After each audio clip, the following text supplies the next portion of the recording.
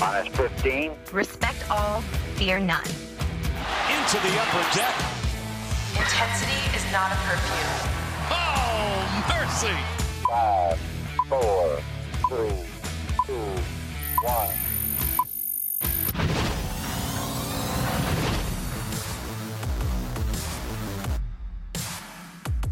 Well, another tough loss for the Orioles last night, going down at the hands of the Rays on a walk-off home run, a game in which they were leading for most of the game, had a 3-1 lead at one point, and they end up losing 4-1.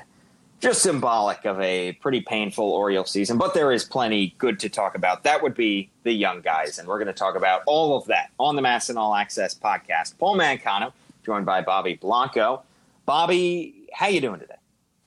I mean, just thinking about those. I mean, and that's just the way it goes. I mean, you get a lead, you get Alex Cobb, who's been pitching well recently, and we'll touch on that later. But no runs score. You only get 3 runs. You think it's gonna be enough. Close out the win at the Trop, and the Rays just find a way to come back and win it. It was a tough going for those, just as like it's been all season.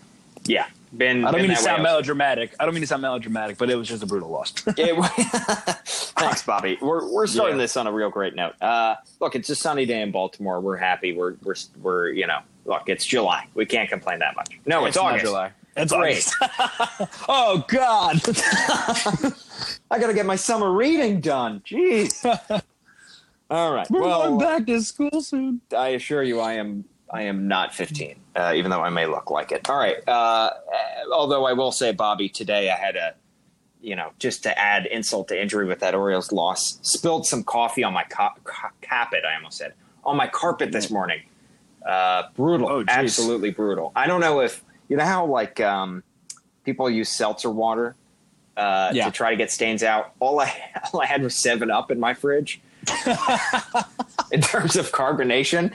I tried it. I think it worked pretty well, actually. All right. Hey, is that the only reason that people use seltzer water? Because of the carpet? Does that actually do anything? I come from a family of seltzer water drinkers, actually, unfortunately. I hate this stuff. It's like soda without the taste. No, I get that, but does it actually do anything of cleaning-wise? We're so domestic. Apparently, yeah, you can tell our apartments are spotless. Apparently, the bubbles actually help the fabric get rid of, exfoliate, if you will, the stain. So good on you, Bubbles. Yeah, so good for them. My carpet is probably going to smell like sugary sweet 7-Up for all time now, but at least it's not brown. That's the price you pay for cleanliness. Also the price I pay for being an idiot and spilling coffee. And true. But also you could be like, if you have people come over, like a little party, you're like, hey, you have your apartment smells like lemony limey. Pretty good. Like, thank you. Is that a freshener? Nope, it's 7-Up. Yep. It's a little 7-Up freshener, actually. You can probably buy that at the store. Like a little car handler. What you should do is you should definitely go out and buy like one of the spray bottles of like Windex or something, and just empty it out and just pour 7-Up in and just use that as your cleaner. There we go. Boom. There we go. Am I a genius? Well, am I domestic now? No, because the 7-Up is going to lose its carbonation. It's going to flatten out over time. Well, so okay. Poked a big old hole in your theory there, Bobby.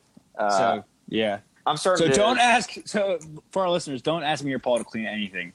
Yeah, absolutely, and don't try 7-Up. But it gets the job done in a pinch. All right, let's talk about the Orioles. Alex Cobb yesterday, good start, pretty good start. He's been really good the past 5 starts, starting to look more like the pitcher that we saw in the last few years in Tampa Bay. He's got an ERA, I believe, under 3 in his last 5 starts combined. So 2.37, baby. There we go. ERA slowly getting back to normal. Right now it's at about 5.5. Still the record is no bueno. No bueno. No bueno. 3-14. Yeah, not good. 14, I believe, ties the most losses of any pitcher. But Alex Cobb still pitching pretty well, and that's definitely a good sign when you have this guy under contract for a couple more years. Yeah, I mean, his good start last night against the Rays didn't get off to a good start. He gave up a single wild pitch, single. The next thing you know, the Orioles were already down 1-0 in the first. But then after that, over his 7 innings, he only gave up 2 hits and 2 walks. And so he was kind of pinning people down and giving the Orioles a chance. And like I said, they gave him a 3-1 lead. And you'd think that the O's would be able to lock it down. But, they're missing some major bullpen pieces, whether via trade or injury. So, unfortunate loss, not just for the O's, but for Alex Cobb. He definitely deserved better. The win-loss record, Paul, I'll be honest, I haven't looked too much into detail about how, he's been doing in terms of run support and how he's been pitching in those games. But we know this, over his last 5 starts, he himself has pitched better. He's performing better.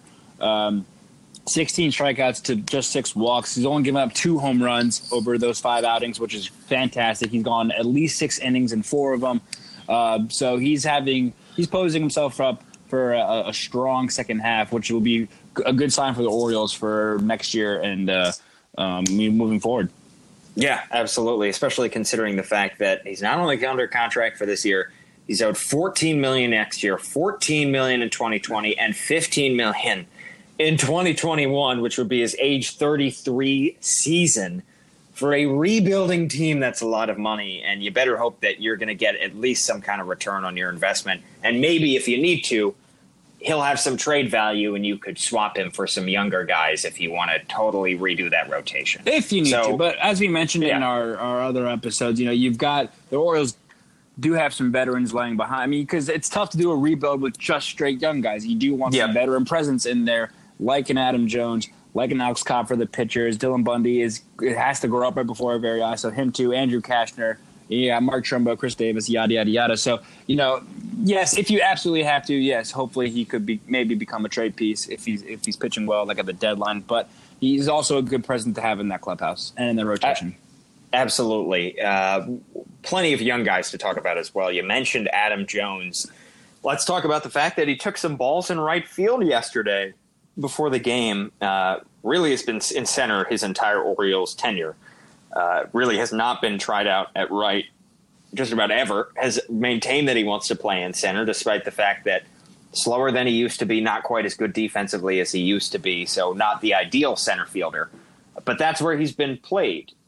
The thing is, the Orioles happen to have a young center fielder in the minor leagues by the name of Cedric Mullins, who is looking pretty darn good. And it's going to be interesting to see if Adam Jones is willing to move over to right, if and when, and I'm assuming it's going to be pretty soon, Cedric Mullins makes his major league debut. Yeah, well, I expect him to see him in September, if not sooner. Between Bowie and Norfolk this season, he's hitting .288. He was crushing the Eastern League at Double-A. I mean, he's hitting .313, OPS of .875. Had almost 30 home runs, I believe, in like less than 50 games. He was absolutely crushing it. Earned his promotion to the Tides in Norfolk at AAA. It's kind of slowed down a little bit since then. Only in just about 60 games, I think he's getting at Norfolk. He's hitting .267. Only got 5 home runs and 18 RBIs. But, I mean, the kid can play. The Orioles are definitely going to want to see him, what he can do at the major league level sometime this year. And, I think Adam taking reps in right field yesterday is kind of a sign that we're probably closer rather than further away from that moment. Definitely. And not only his offense, but his defense should be noted, too, because he's shown a lot of speed in center field. He's getting quick to the ball. He's made some eye-popping plays. So Cedric Mullins, I think, he's the next guy that you look at potentially that could join this Orioles team. September, as you mentioned, Bobby, they have those extra roster spots for the September call-ups. That's their season ends early. The AAA season ends a little bit early so that they can call these guys up. It's still August 8th. I think we're probably going to see him before that. This is just speculation, but I think if he continues to play well and bat over 260 roughly, I think they'll at least give him a shot in center. Yeah. I know Yusniel Diaz is now the O's number 1 rated overall prospect. Mullins down, I think, in 9 in the top 30 according to MLB Pipeline. But I think we'll see Mullins up before him just because he's been with the organization longer. He's earned it. He's earned the opportunity. Let's see what he can do. Yeah. At this point, when you're 45 and a half games back out of the division, let's just see Who's what we counting? Why not? You know what, Bobby? Why not? Why not? Who's counting at this point? Who's counting? Yeah, but he is one of several young, exciting outfielders. You mentioned Yasniel Diaz. Austin Hayes, another guy who we saw in September last year. Didn't do too hot at the major league level, but he still was a very fast riser. Rose was, I believe, the Orioles minor league player of the year last year. Yes, he was. Rose through the system very quickly, so to be expected that he was going to struggle a little bit when he got to the major leagues. This year, however, in the minor leagues, he has definitely struggled playing at the AA level. He hit just 225 before going down with an injury that sidelined him for several months. But now he's back. Keep in mind that. Yeah, keep in mind that he's been out since May. And he was on a rehab assignment with Aberdeen over the past couple of days, and then he finally made his return to Bowie last night. Craig Gentry, who's also rehabbing, made the start in left field. But at one point, this is exciting, Paul. Steve Molesky at MASNsports.com mentioned this in his blog. I believe it was yesterday morning. At one point last night, the Bay Sox had Ryan McKenna in left field, Yusniel Diaz in center, and Austin Hayes in right. That is a young and exciting outfield. I mean, that is the future right there for this Orioles fan. I mean, obviously, Cedric Mullins, we just touched on, he's at AAA. But that is a lot of good young talent playing at the same time at the AA Bowie. And O's fans got to be excited for that. Oh, definitely. For whatever reason, the Orioles, that seems to be the one position that they are stacked at, would be outfield. Those three guys are certainly very exciting. And, we'll see about what the Orioles end up doing. It's all way down the road, but you could say maybe you could move Trey Mancini back to his original position at first, and then you got a very young, good, deep outfield. That's certainly something that you could build around for the Orioles. McKenna has had a very good year, by the way. He is just 21 years old, so he's one of the younger guys on this team, but he got bumped up to Bowie, as you mentioned, hitting just about 250, but before that he was crushing it at Frederick, absolutely demolishing the ball, hitting 377. So he's rising quickly through the ranks. And another guy, just 21 years old, but could get his feet wet in the bigs with those September call-ups. Yeah, and I said this last week, Paul, when we recorded our episode.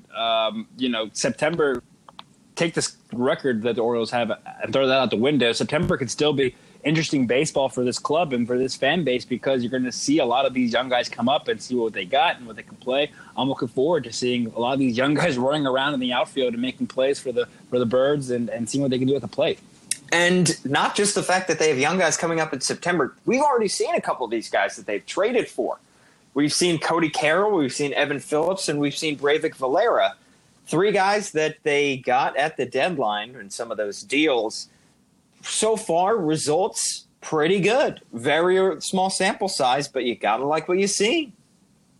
Yeah, I've got some numbers on the pitchers you mentioned. Yeah. Both righties. Cody Carroll came over from the Yankees, and of course he made his Orioles debut against the Yankees. Actually, I think it was his major league debut too. But he's got 2 scoreless innings over 2 appearances, which is great to see. He's only allowed 1 hit. He's thrown 65% of his pitches for strikes. He's got a fastball slider splitter. His fastball topping out at 97. He's just missing 98 miles per hour, which is impressive to see from a young guy. Mm-hmm. And he needed 21 pitches in that outing against the Yankees, but only 10 in his next against the Rangers. So a little more efficient. And that second time around, maybe some jitters. But he's looking good. And then Phillips, another right-hander. He's got scoreless 2 innings in his O's debuts. He struck out 3, but then last the game in the 8th inning, gave up 2 unearned runs, walked 3 guys in the 8th, and obviously the Rays tied the game and then went to walk it off. But he's got a fastball change, slider, fastball topping at 95. So some good heat that these young pitchers can throw out of the bullpen. I know the Orioles are excited about that. And the fact that they're already up with the big league club, throwing in games and coming in high leverage situations, especially in the Evan Phillips' case. It's a good sign, and you got to see what you guys are made of. Yeah, definitely. And it's there is at least reason to watch for the last couple months of the season.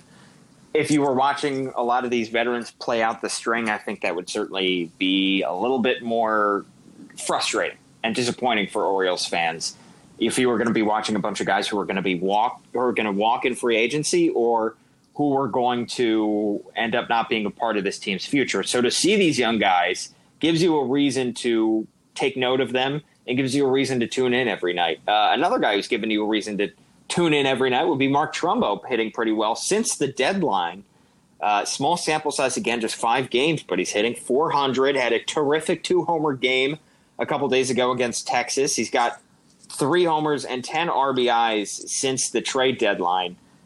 We know that the trade deadline is not a hard brick wall and that the Orioles can still make moves if guys clear waivers. Mark Trumbo might be playing himself out of Baltimore at this point. What do you think, Bobby? It's definitely a case, especially if I'm off the top of my head, I can't really think of anyone who would need an immediate bat. It would definitely have to be an AL team, someone who needed a DH, because I don't know if a playoff team can risk throwing Mark Trumbo into right field and during a playoff game, or even at first base. He's got limited action there too. So probably an American League team. I can't think. I mean, obviously, the Yankees and the Red Sox, they've got plenty of bats. The Yankees have a couple of injuries, yes, but I think they can make do without making a move for Trumbo. The Indians, I don't know if they need a DH because they've got Encarnacion. It'd be tough. The Astros obviously are stacked too. It'd be tough to find a spot, a suitor. I mean, it might take you never want an injury, obviously, but it might take an injury type of case where they need an immediate bat just because of a freak incident or whatever. But yeah, I mean, Mark's swinging the bat well, like we're used to him seeing. Like his first year in Baltimore where he crushed however many home runs that was. 45, I believe. 45. Is that his number too? Let's look that up. I'm pretty sure that's Mark Trumbo's number, which is pretty fun.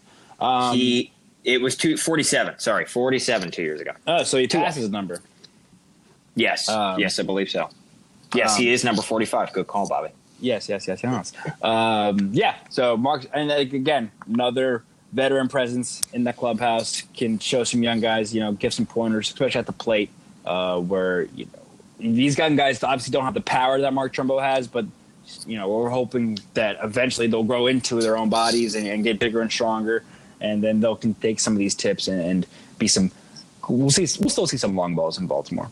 Yeah, if you're talking about trade candidates, I would look for maybe a team like Seattle. I know they have Nelson Cruz as their DH, former Oriole, but if they need an extra bat, they've been slipping recently. They are on the outside looking in now in that AL wildcard race, and they might be a little bit desperate enough to try to make a move for an extra bat.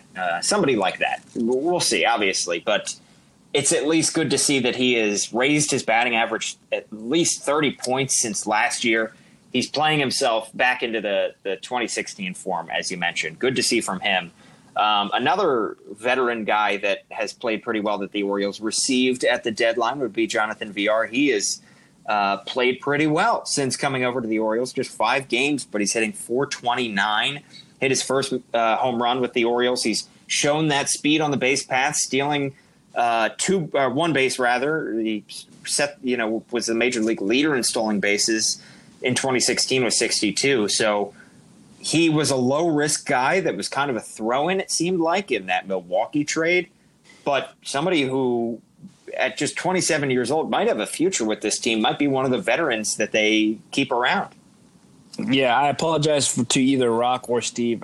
One of those guys wrote just last week about how the Orioles kind of have that missing piece now in terms of a leadoff hitter, and stolen base threat in Jonathan Villar, which obviously this team hasn't had in, I don't know how long. I mean, it's just not a staple of the Buck Showalter Orioles that we've seen over the past couple years. But yeah, he's doing great in the leadoff spot. He gets on base and he's a threat to at least run. And you can't. The pitcher usually you would think opposing pitchers going against the Orioles don't really consider once they give up a base runner. They don't really have to worry about the guy running. Now you do, especially the leadoff guy. And so that's always a threat. And then obviously with runners on base, with the power bats that they do have left over, you can score high volume of runs in a quick period of time. Yeah, definitely. So he is making the Orioles watchable as well. One thing I do want to talk about also, Bobby, we touched on the prospects. We touched on all the reasons to watch. Last night was another example of a tough loss for the Orioles in a season where at this point they don't exactly need wins. They are very buried in those AL East standings, 45 and a half. Games out of first place, just 34 wins. They are tied with the Kansas City Royals for the worst record in the American League and in baseball. Progress. At this point, Bobby, okay, all those bad things, you take it. You understand that. At this point, you look ahead. We know that tanking is a thing in other sports. We've heard tanking being a problem before this season with teams that have actually turned out to be pretty good, most notably the Rays. How about them?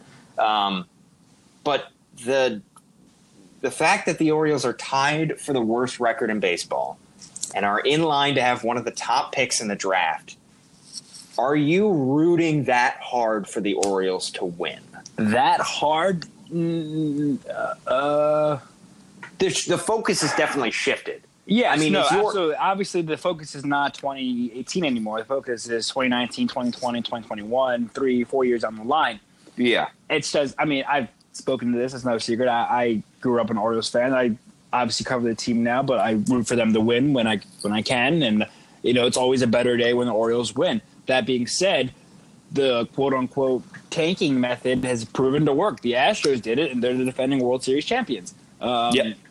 How long did the Cubs suck for before they finally won a World Series? The Rays reached the World Series in 2009. I mean, there's a long list. And I think it depends on the sport. Like, we've seen your Sixers, they tanked, and now they're one of the best teams in the East. It has proven to work. It's just kind of tough to buy into, let's lose. And it's also a hard sell to the players. And also, what kind of message does that send the young guys when they come up? Like, hey, it's okay to lose. That's not the kind of culture you want to build when you're rebuilding. There's a specific way to go about it. If you do it the right way, yeah, sure, obviously it works. It's proven to work. But, if you send a bad message and create a losing culture. Yeah, well, let's also be clear. Tanking is never a thing that happens at the player level or even the coach level. It's never something that coaches talk about, managers talk about in their meeting and say, hey, just don't run out that fly ball, or hey, it's always a managerial, it's always a general manager front office type thing, more than anything. And it's in baseball, it's rarely, hey, let's go get that number one pick, because the number one pick never turns it, it's not a guaranteed lottery ticket. The baseball draft, other sports. Right. The baseball draft is so crazy compared to the football, basketball, hockey, even the hockey draft. I mean, there's just so many players to choose from. The number one overall pick you can't bank on every single time. Yeah. But at this point, it would be nice for the Orioles to get the number one overall pick. But I do want to hear from longtime Orioles fans as to what they are looking forward to. Are wins truly taking a back seat? Obviously, you want to see them. But if they lose a game like last night, do you just kind of shrug their shoulders and say, it's okay, we're one step closer to the number one pick? I mean, is that a legitimate thought in your mind? See, for me, I think for some people it might be. Okay, that's fair. But for me, it's not, because the way that was a game they had in their hand. Like, okay, you still want to win the game, and the way they lost. For me, it's easier to just take like a 9-0 beating and then, okay, that helps in terms of getting the number one pick or whatever. When you're up 3-1 in the 8th and then tie it and then they walk it off in the 9th, that's heartbreaking. I would always, if you're in position to win the game. But, I think it makes the beatdowns and just getting blown out of the field easier to accept than it does these heartbreaking losses. I think the heartbreaking losses will still always hurt Orioles fans. And, on the flip side, anytime you can beat the likes of the Yankees or the Red Sox or the a division rival, it's going to put a smile on your face. So Definitely. Always go for the win first and go from there. Definitely. But I do want to hear from Orioles fans. Be sure to tweet us, do whatever you want to, leave comments, however you want to respond to that question, at Paul Mancano, at Bobby_Blanco on Twitter. Be sure to rate and subscribe to our podcast, Apple Podcasts, Google Play, anywhere you can find podcasts, really, you can find us. And hopefully the O's are going to give us more reasons to watch for the last couple months. Paul Mancano, Bobby Blanco. Bobby, thanks so much for joining me. Thanks, Paul. I'll see you next week. Sounds good. See you later, everybody.